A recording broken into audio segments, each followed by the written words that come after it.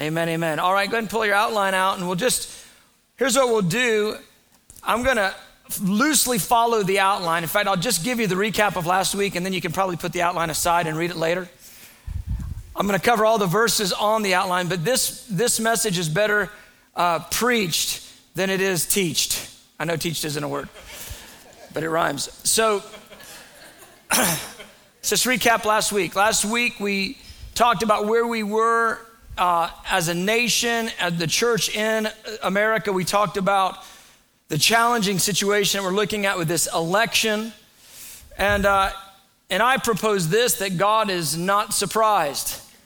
He's not surprised that both these candidates are seriously wanting.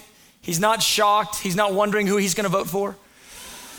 The thing is, the Lord is frustrating our choices. He's frustrating human leadership right now.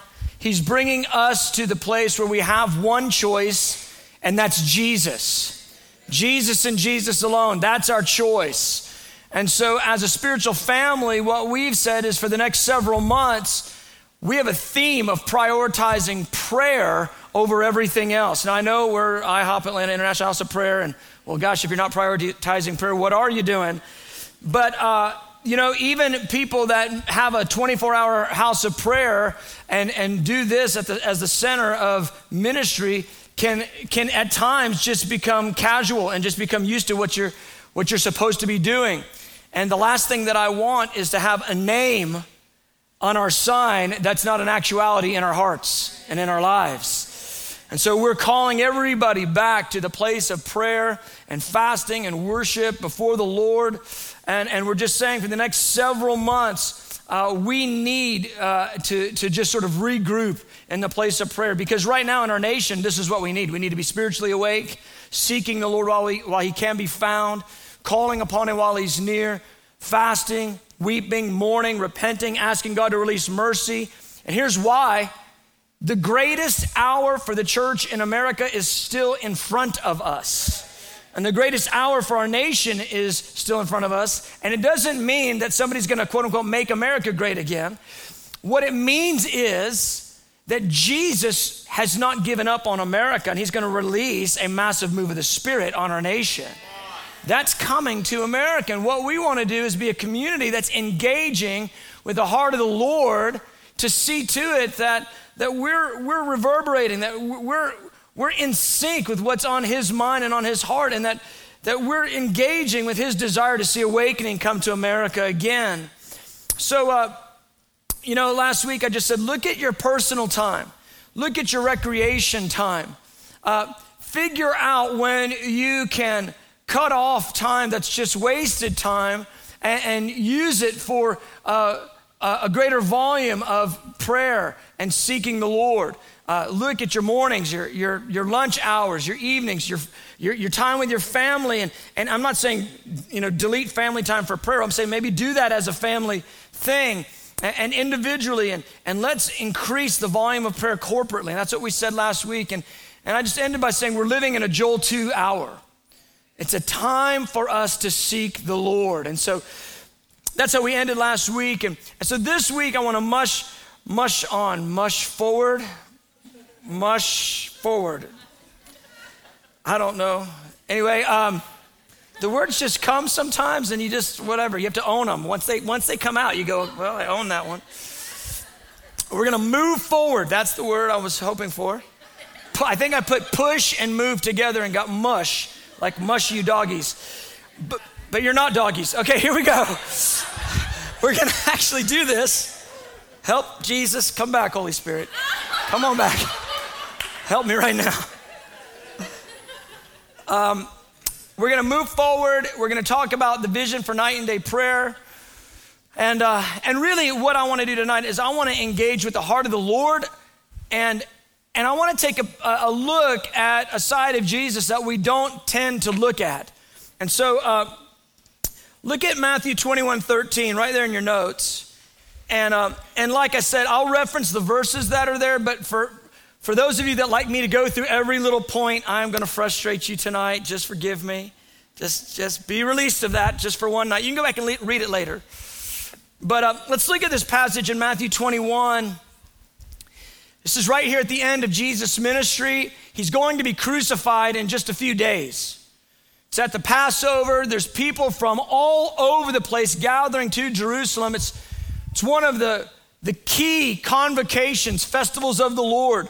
And there's literally people from everywhere crowding Jerusalem. And so Jesus, he goes to the Temple Mount and he is about to make a statement. Verse 12 says, then Jesus went into the temple of God and drove out all those who bought and sold in the temple. And he overturned the tables of the money changers and the seats of those who sold doves. And he said to them, it is written, my house shall be called a house of prayer, but you've made it a den of thieves.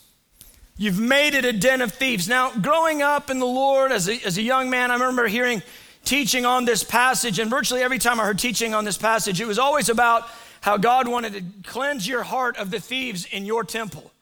Anybody ever hear that teaching? Just me?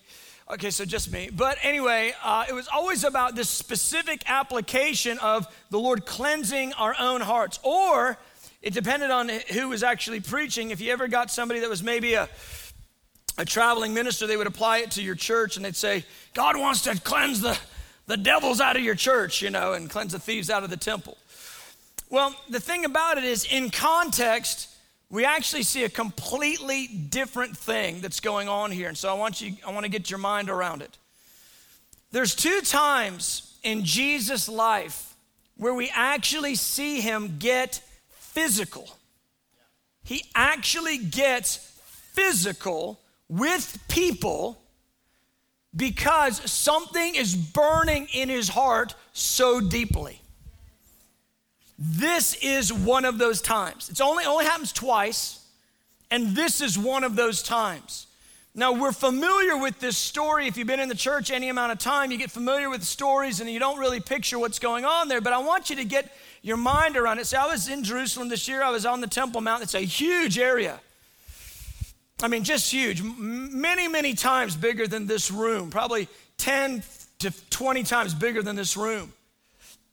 And I was standing out there and I was trying to imagine what it was like. I just literally got away from the tour guide and just walked over to the side because I was trying to imagine what it was like for Jesus to be running around throwing tables over in this makeshift marketplace that they created on the outer courts.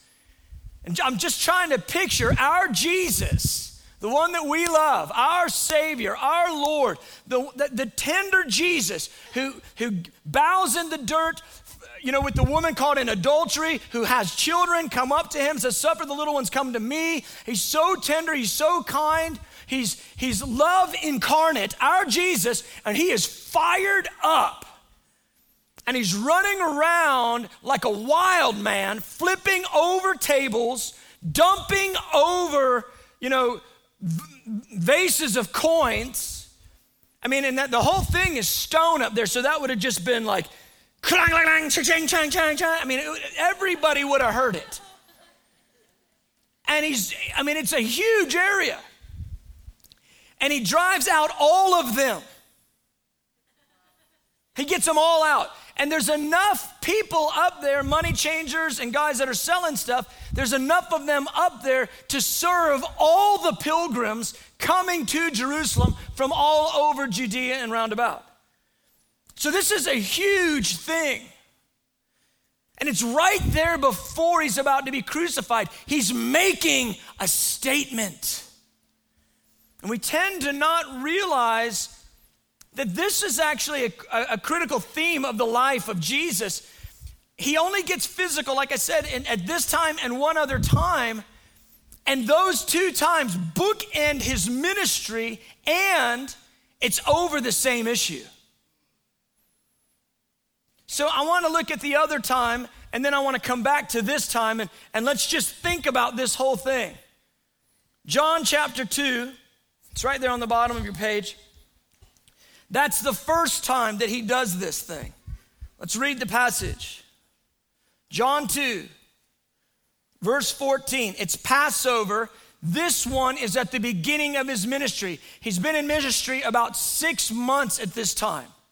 Okay, he's about 6 months in. And I just always kind of try to put myself in the shoes of the people in the story. And I think, I wonder what the disciples thought at that point. They just got sort of picked and sort of good things are happening and miracles are sort of breaking out. And it's just like an awesome time. And he's got some miracles going. And they're thinking, we're going to Jerusalem now during Passover. Surely everybody's going to be there. And Jesus is about to blow everybody's mind. This is going to be awesome. Well, he's about to blow everybody's mind, but it's not going to be awesome in the way they think. It's going to be awesome, but not what they're maybe bargaining for. 6 months in, I think probably the disciples were thinking, this is the moment. All of Israel will see the Messiah. They'll all accept him. The Pharisees and the Sadducees, the whole Sanhedrin, maybe they'll fall in line with Messiah right now. Here's what Jesus does. Let's read the passage. Walk through it. It says, and he found in the temple those who sold oxen and sheep and doves and the money changers doing business. And when he'd made a whip of cords, he drove them all out of the temple with the sheep and the oxen, and poured out the changers' money and overturned the tables. And he said to those who sold doves, take these things away. Do not make my Father's house a house of merchandise. And then his disciples remembered that it was written, zeal for your house has eaten me up. Let's just jump into the story. There it is, Passover, 30 AD. Here's Jesus, onset of his ministry. The people probably know something is going on. There's a new prophet in town. They probably heard about the water to wine in Cana of Galilee. It was probably getting noised abroad that he would be at the Passover. This is interesting. Here's Jesus, and he walks up on the Temple Mount, and he surveys it. And the whole place is a makeshift market. And they're selling sheep and oxen and doves, and there's money changers. Well, why are they selling all that stuff? Well, there are a couple reasons. The reason why they're selling the animals is this. All the pilgrims that were coming to Jerusalem for the feast, they actually had to have animals to sacrifice. They wouldn't bring them from, somewhere far away and run the animal all over and then do the sacrifice. They'd actually purchase the animal in Jerusalem to do their sacrifices for the feast, for the festival. So what they would do is they would put their market right up on top of the Temple Mount so they would miss nobody. Everybody was coming to that place. So they put their market right there in the outer courts on top of the Temple Mount. Well, here's the thing. When the pilgrims would show up to do the feast and there is an ox for sale, the guy that's selling the ox he's upcharged the ox 1.5 to 2 times. It's kind of like when you go to a football game and you go buy a hot dog and it's $15. It's that thing. Except for this isn't a football game. This is the Feast of Passover. It's a holy convocation unto the Lord. It's a festival. It's a rite to be practiced and celebrated. And it's a time for Israel to come back and worship God and remember the deliverance of God from Egypt and to look forward to the deliverance of God for the ages to come. It's a time for Israel to come back. It's a time of revival. And the money changers and the marketeers are there and they're selling their stuff on the Temple Mount. Why do you need money changers? Here's why. Every male in Israel who was 20 and over, they had to pay a temple tax. Well, it was natural for them to pay that temple tax when they would come to the feasts. So they would show up getting ready to make their payment to give their temple tax. And the thing was, the temple tax had to be paid in Jewish money. It couldn't be paid in Roman money, which was what was exchanged throughout all of Israel. And so they would show up with the Roman money and they would give the money to the money changers, and then they would get their Jewish money so that they could pay the temple tax. Well, the deal was when they would go to change the money, the exchange rate would be out of sight. And so they would use the feast of the Lord to profit. There they were right there in front of the temple, and they're upcharging people They're gouging people, and they're doing it happily. Why? For their own greed and their own fatness. Here's our Jesus, who stoops in the dirt with adulteresses and has little children come up to him, and he's the most joyful man that's ever lived. And he walks up on that Temple Mount, and he looks around. And something hits his heart. And he gets this look on his face. And the disciples, again, remember, they've only been with him just a few months. They're looking at him, they're like, he doesn't really look right. His eyes are like real intense. His face, he's got like really intense, like his furrowed brow, like what's going on with him? And what we don't actually see in the story is this. It says he found them who sold oxen, sheep, and doves, and the money changers doing business. And in verse 15, it skips to when he made a whip of cords. Well, he's not a cowboy. It's not like he showed up with a whip. So there he is on the Temple Mount. He sees all of this. He surveys the whole thing. The disciples are looking at him. And Jesus, after he takes it all in and something is sparked in his heart, he literally has to walk off the Temple Mount to go to one of the local trees. And you see them there. There are these trees with these wispy kind of branches. And commentators tell us he would have had to break the branches off and tie them together to make a whip and then go back into the temple court. Our Jesus is just like getting, the word that comes to mind is crunk. He's getting crunk. He's just, he's got this whip, and he comes back up on the Temple Mount. The disciples are looking at him and they're thinking, oh, this is not how we thought this was gonna go.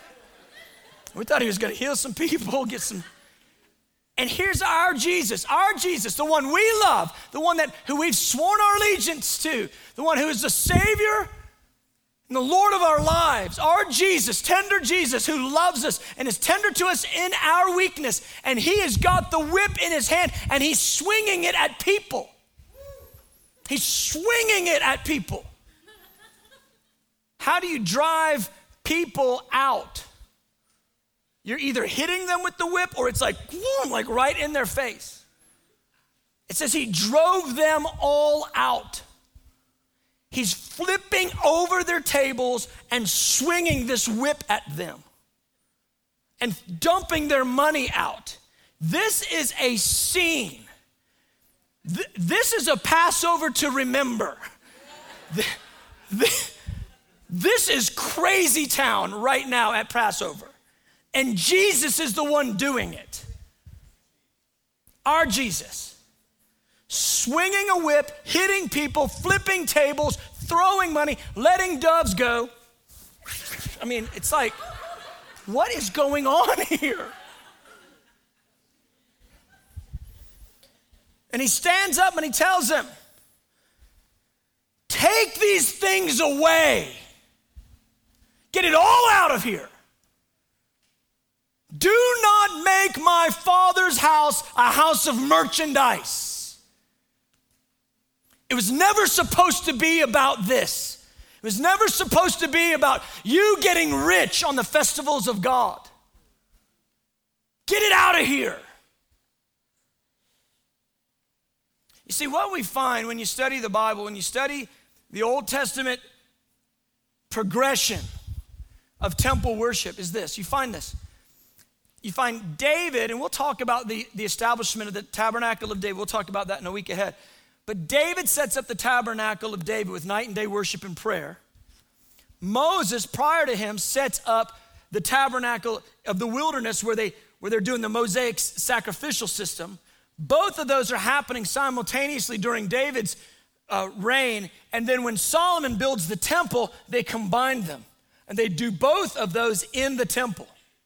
Now, in the seasons when Israel was faithful to God, both of those worship experiences were taking place.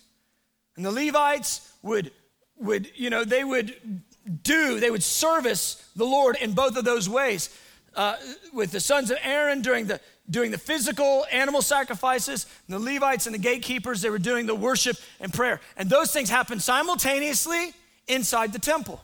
Well, when Israel would go into backsliding, the kings would begin to shut down the temple, and they would begin to worship false gods. They wouldn't do the sacrificial system. They wouldn't do night and day prayer. They would shut the whole thing down. But then when they would have these seasons of revival, the king would come and he would open the temple back up. He would reinstitute the sacrificial system. He would get the Levites to start doing night and day prayer again. You see this actually 7 different times. I'll furnish that for you in a later outline in this series. But you see it 7 different times where every time when they backslid, they stopped the sacrifices and they stopped the night and day prayer. And every time they got into a season of returning to the Lord, they started it again with the sacrifices and with the night and day prayer every single time. Except for this time, what's weird is this. They've actually got the sacrificial system going, but they don't have the night and day prayer. Why would they do that? So they can make money. So they can make money on the feasts. And so that they can extort money from the people, so the people would still be paying their temple taxes. See, the sacrificial system showed an outward expression of devotion, while the night and day worship showed a heart expression of devotion. And what you have here at this time in Israel's history is they've got the outside, but they don't have the inside. And Jesus shows up and he's fired up about it. Take it all away. Don't make my Father's house a house of merchandise, which is what they had done. They had dialed it down to just being about the money.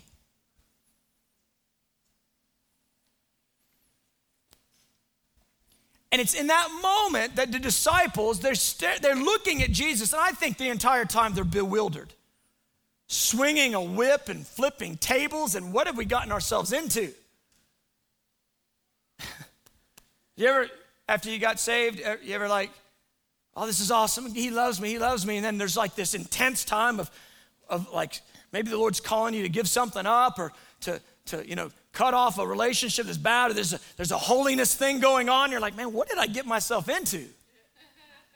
I think the disciples are having that, like they're having to come to Jesus right now. They're like, what is going on?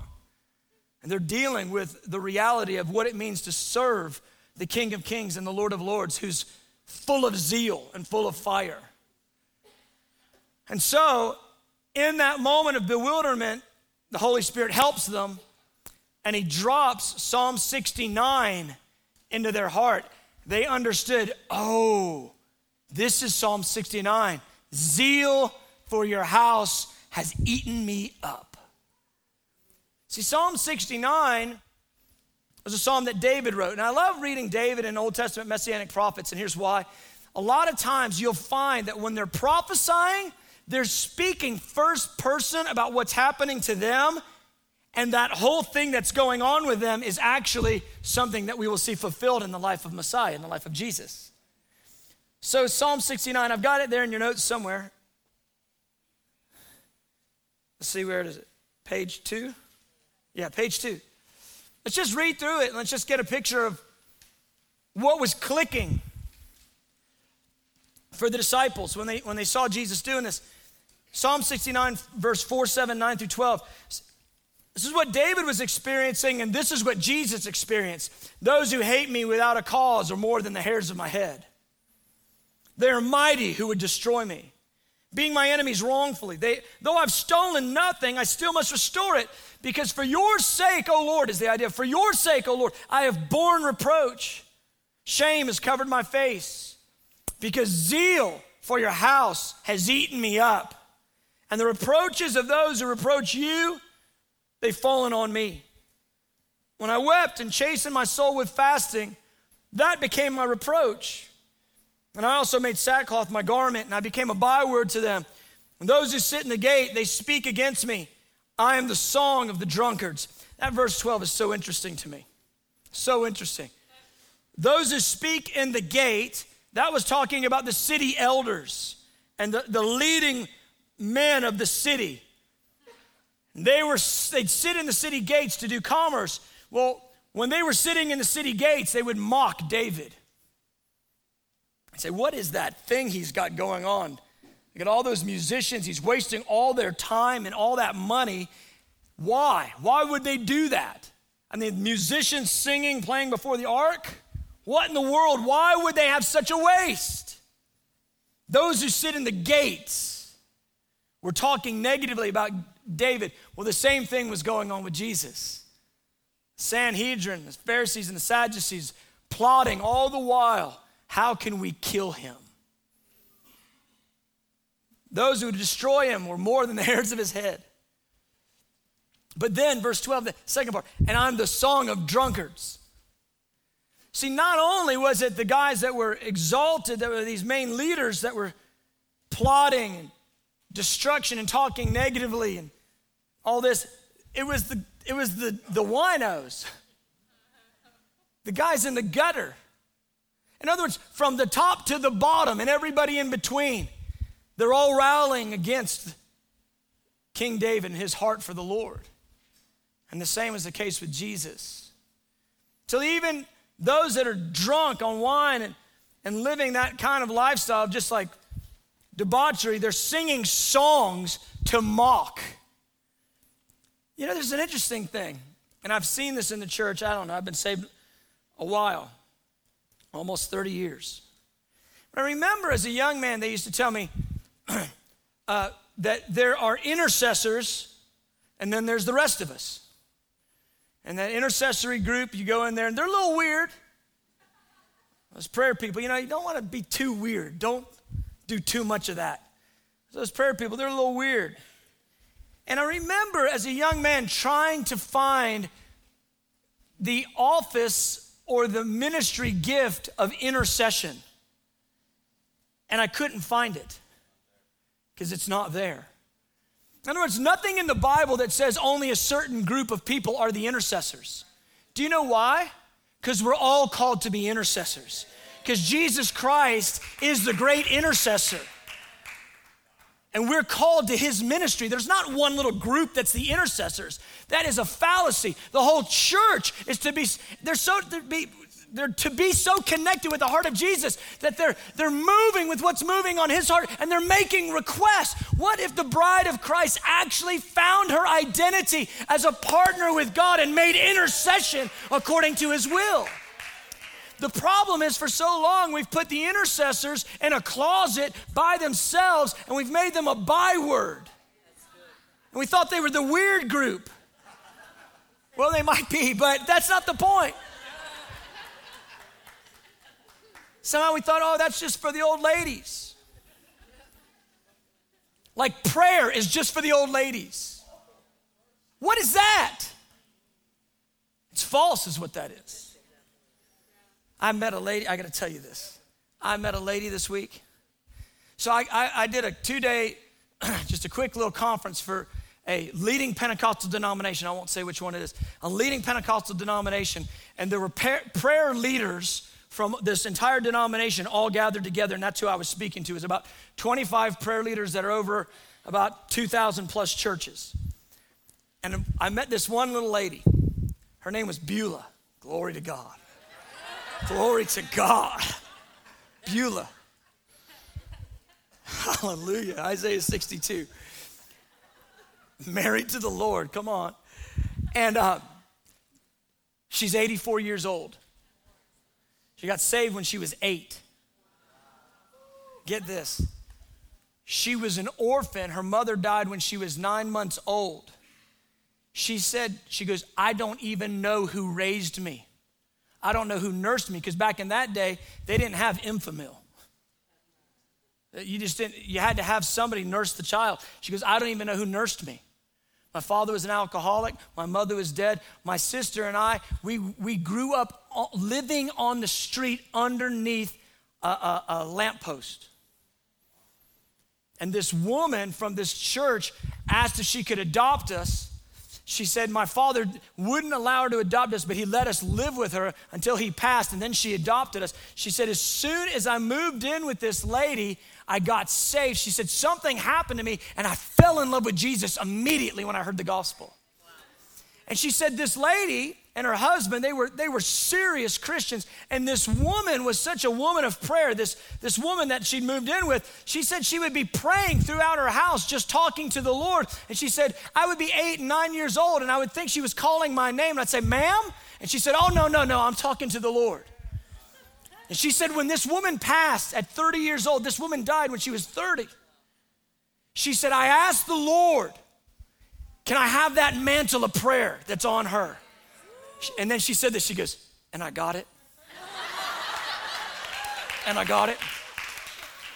And she goes, and prayer has been my daily delight ever since. I wake up with Jesus on my heart. I go to bed at night with Jesus on my heart. I talk to Jesus all day, every day. And this woman is employed by a Christian college, and they give her the name of every student of that college, and she prays for them by name.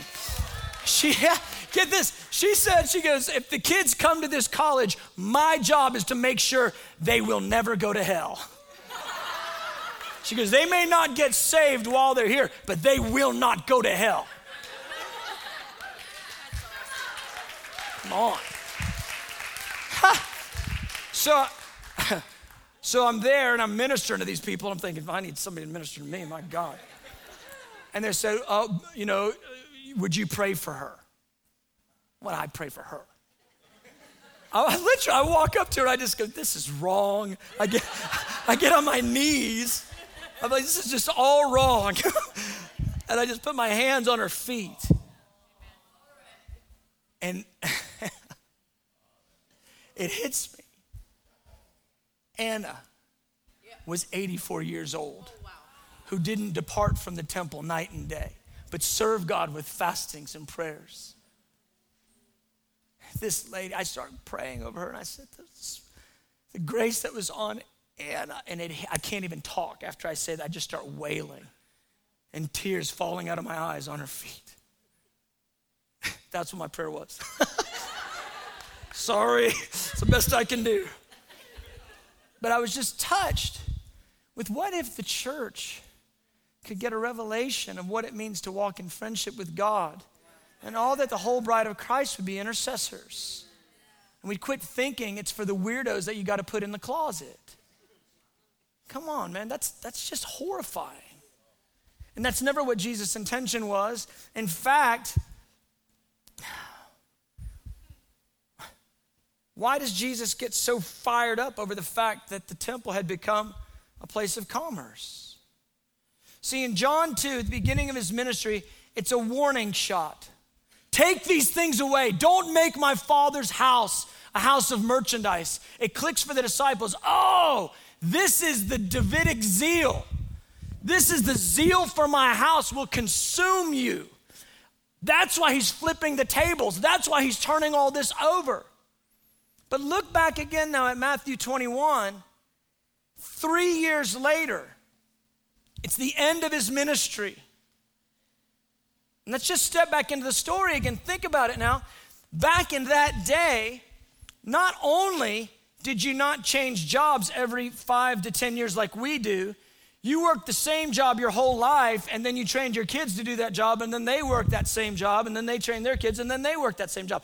These guys all worked the same jobs their whole life. So 3 years later, after that first Passover to remember, Jesus is going to go back to the Passover. He's going to get back on the Temple Mount. And there's still people up there, and they're still selling oxen and sheep and doves, and they're still changing money. And guess what? It's the same people. Had to be, because that's how they did. They did the same job their whole life. And I just always, just kind of in my mind, I just think, I wonder what they were doing up there. They're sitting there thinking, and they're probably doing what you and I do at holidays. They're reminiscing about the last holiday. Remember last year? Remember that one time?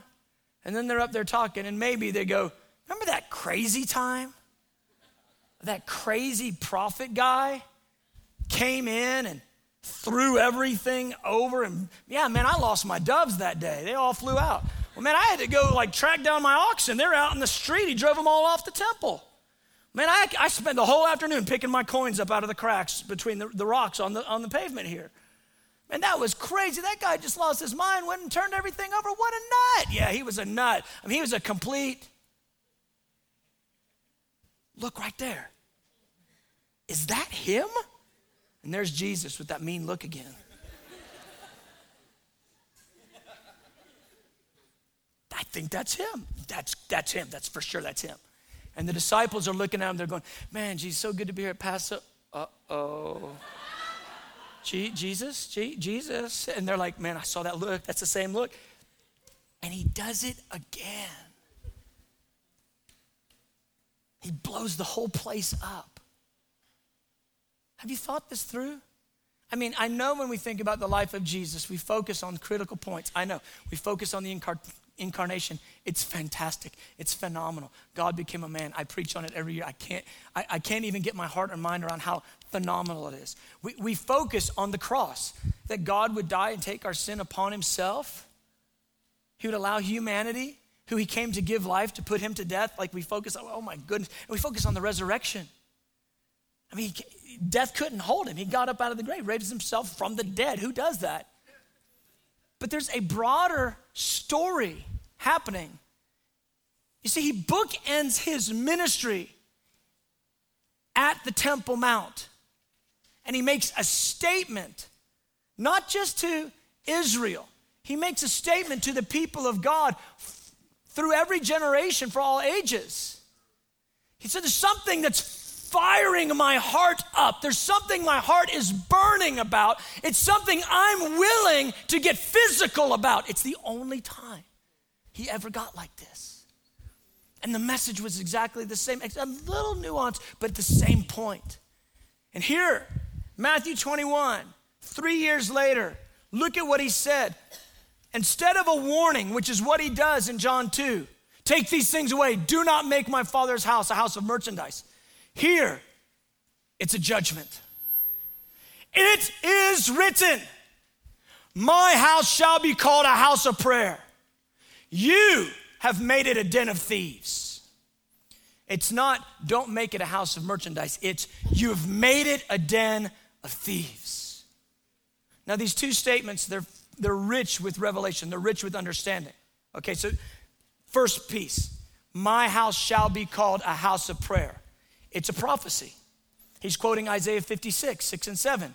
He's talking about the age to come when he comes back and he rules and reigns from Jerusalem. And he will rule and reign from the tabernacle of David. Isaiah 16:5 tells us he will rule and reign on the earth from the place of night and day worship and prayer. He said, it is written, my house shall be called a house of prayer for all nations. It's a prophecy. It's a done deal. It's going to happen.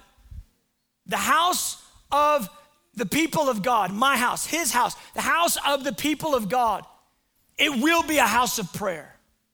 In other words, he's saying to them, it doesn't matter how backslidden you are. One thing is certain, my house will be a house of prayer. Now, this is an interesting statement. It's a prophecy that will come to pass, but it's a cultural statement. It's a statement about the expected culture that the people of God are supposed to carry. See, notice it says, shall be called. It says, shall be called. That's an interesting thing because it's talking about people looking at the house from the outside and recognizing that what happens in that group that's right there, the people of God, they pray. They shall be called a house of prayer. It's talking about others identifying the people of God as a people of prayer. What's interesting to me is the defining thing is prayer. Because you would think in a minute after the resurrection, he's about to give the Great Commission. You would think he just told everybody to go into all the world and make disciples of all nations, preach the gospel. You would think he might say, my house should be called a house of preaching, or proclamation, or a house of the word, the Torah. Why not? Or why not a house of miracles and manifestations? Because that's what confirms the word, signs and wonders following. Why not a house of miracles? A house of visitation. I don't know, a house of justice. There's so many things it could have been called. But my house shall be called a house of prayer. Why? Because the distinguishing attribute of the people of God is supposed to be that they have communion with God. They have communion with God. And furthermore, the seedbed of the kingdom, the seedbed for all kingdom activity that happens in the earth is the soil of prayer. Nothing happens of kingdom effect on the earth in this age without it first being established through the vehicle of prayer. So by saying my house should be called a house of prayer, he's saying, and it will be a house of preaching, and it will be a house of miracles. It'll be a house of justice, because when the people of God are in communion with their God, preaching happens, miracles happen, justice happens. Everything of the kingdom happens. Prayer is the soil, it's the foundation. My house shall be called, it shall be known as a house of prayer. And another way I think Jesus is showing up and he's saying this, he's going, guys, you already know what the Bible says. You already know what Isaiah prophesied. Where's the prayer? Where's the prayer? Let me just mention this. Because we're silly enough to name our ministry House of Prayer.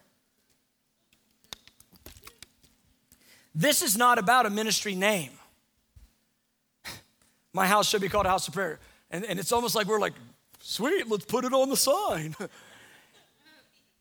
And I would just tell you, as a leader of a ministry called House of Prayer, that actually has 24-hour worship and prayer that happens, there's always a little bit of a tension in my soul. Because the last thing I want, seeing how zealous and jealous and serious Jesus is about this issue, is to have the name on the sign but lack the reality in our community. Because anybody can go through the motions on anything. Even 24-hour prayer. There has to be a reality in our heart that actually grips us and compels us far beyond a ministry name, far beyond anything, quote unquote, we're doing for God. There's a zeal. What is that? It's a passion from heaven that's available really to anybody who wants it. But it's certainly available to us, that we would have this agreement with the heart of heaven, and that place of encounter, which is what Jesus was, it's what he was serious about, that there would be a place of encounter for the people of God, that there would be a culture amongst the people of God, that communion with God would be in first place. That's what he's fired up about. That they had traded communion for commerce. But that there would be that hunger and that desire for communion and for the presence of God, and it would be first in the heart of the people of God. Zeal would consume us, and we'd be zealous for the very thing that he's zealous about. You see, when he goes on and he says, den of thieves, he's quoting Jeremiah 7, and I'll just give it to you quick. In Jeremiah 7, Jeremiah stands in Solomon's temple courts.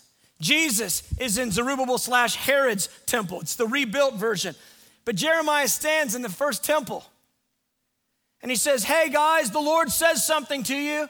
He says this, you've lost the heart of it. And you say, because you've got the temple, God will not judge you. But he goes, I tell you, look at Shiloh. And Shiloh had been where the tabernacle had been, and God had brought judgment on Shiloh because the people's hearts had gone far from it. He goes, I say, look at Shiloh. God destroyed that. And the Lord says he'll do the same to this place because you've made it a den of thieves. That's what Jeremiah prophesied in the temple courts, and it was fulfilled when Babylon came and brought destruction. Jesus says, my house should be called a house of prayer, but you've made it a, quoting Jeremiah, den of thieves. And in 3 chapters, he's going to say, there won't be one stone left upon another. Because your hearts are far from him. Guys, I'm not trying to bring a rebuke to us. That's not my point. My point is this, that you and I can agree with the zeal that's in God's heart, and something can happen to us. As a people that want to prioritize prayer, that want to be a part of a 24-hour place of worship and adoration, something can happen to us where there's a radical gripping of our hearts, and the zeal of God begins to consume you. It begins to possess you. I've been doing this a little while. I've been doing House of Prayer for over 12 years, 13 and a half, almost 14 years now. And I will just be honest, there's a lot of times where physically in the flesh, I don't want to come. I just don't want to come. My bed is comfortable at 5 a.m. in the morning. Glory. It is. And sometimes, nights are late and mornings are early, and you got to peel yourself up out of the bed. And you just got to kind of come. And you know what? This past week, I had to come in. I had to come in at 5:45 a.m. Some of you you've never seen 5:45 on your clock. I'm going to pray for grace that you can see 5:45 sometime in your life. Anyway, 20-year-olds, 5:45 is a thing? Yeah, it's a thing. No, actually, 20-year-olds are carrying our night watch. They know about 5:45. But I got in at 1. I was with that conference, those sweet Pentecostal people in Anna, Beulah. I got in at 1. I had to be up at 5 to be here at 5:45. And everything in my flesh and my mind said, there's no reason to do this. It's not worth it. It's dumb. Just stay in bed. Call in sick. Call in tired. Call in, don't call in. And as I'm going to bed, I'm going, Lord, I don't even want to do that. And then I just think, but you're worthy of me and the one other person that's going to be in that room tomorrow. See, there's something that happens when God's zeal begins to grip your heart. What happens is his worth becomes more valuable than anything to you. His worth, his glory, the love of him, his presence becomes more valuable even in the days when all you can offer is, here I am. My prayers last Friday were, I hope you like it because is all I got today. But it's all for you. It's all for you. I want to enter into this thing that Jesus got serious about. The zeal that gripped his heart, I want that same zeal to grip my heart and to grip our heart as a community. I don't want to just go through the motions. I mean, there is a time when you do things by faith without feeling it, and I get that point, but I don't want to just go through the motions, having a name that we're alive, but we're dead on the inside. I actually don't feel that's the case with this right now. I feel like there's a lot of wonderful things happening in people's hearts and just how God's encountering and engaging people, but I really feel like this, that there is a level of connecting to the zeal that's on the inside of him that can grip us and compel us in a whole nother way. And that's what I want to direct us to. Just as we're closing, I want to understand and know the zeal that's in his heart. I want to understand why he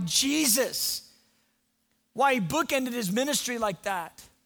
I want that, what's fiery in him, I want that to be fiery in me. And I want it to compel the way I live.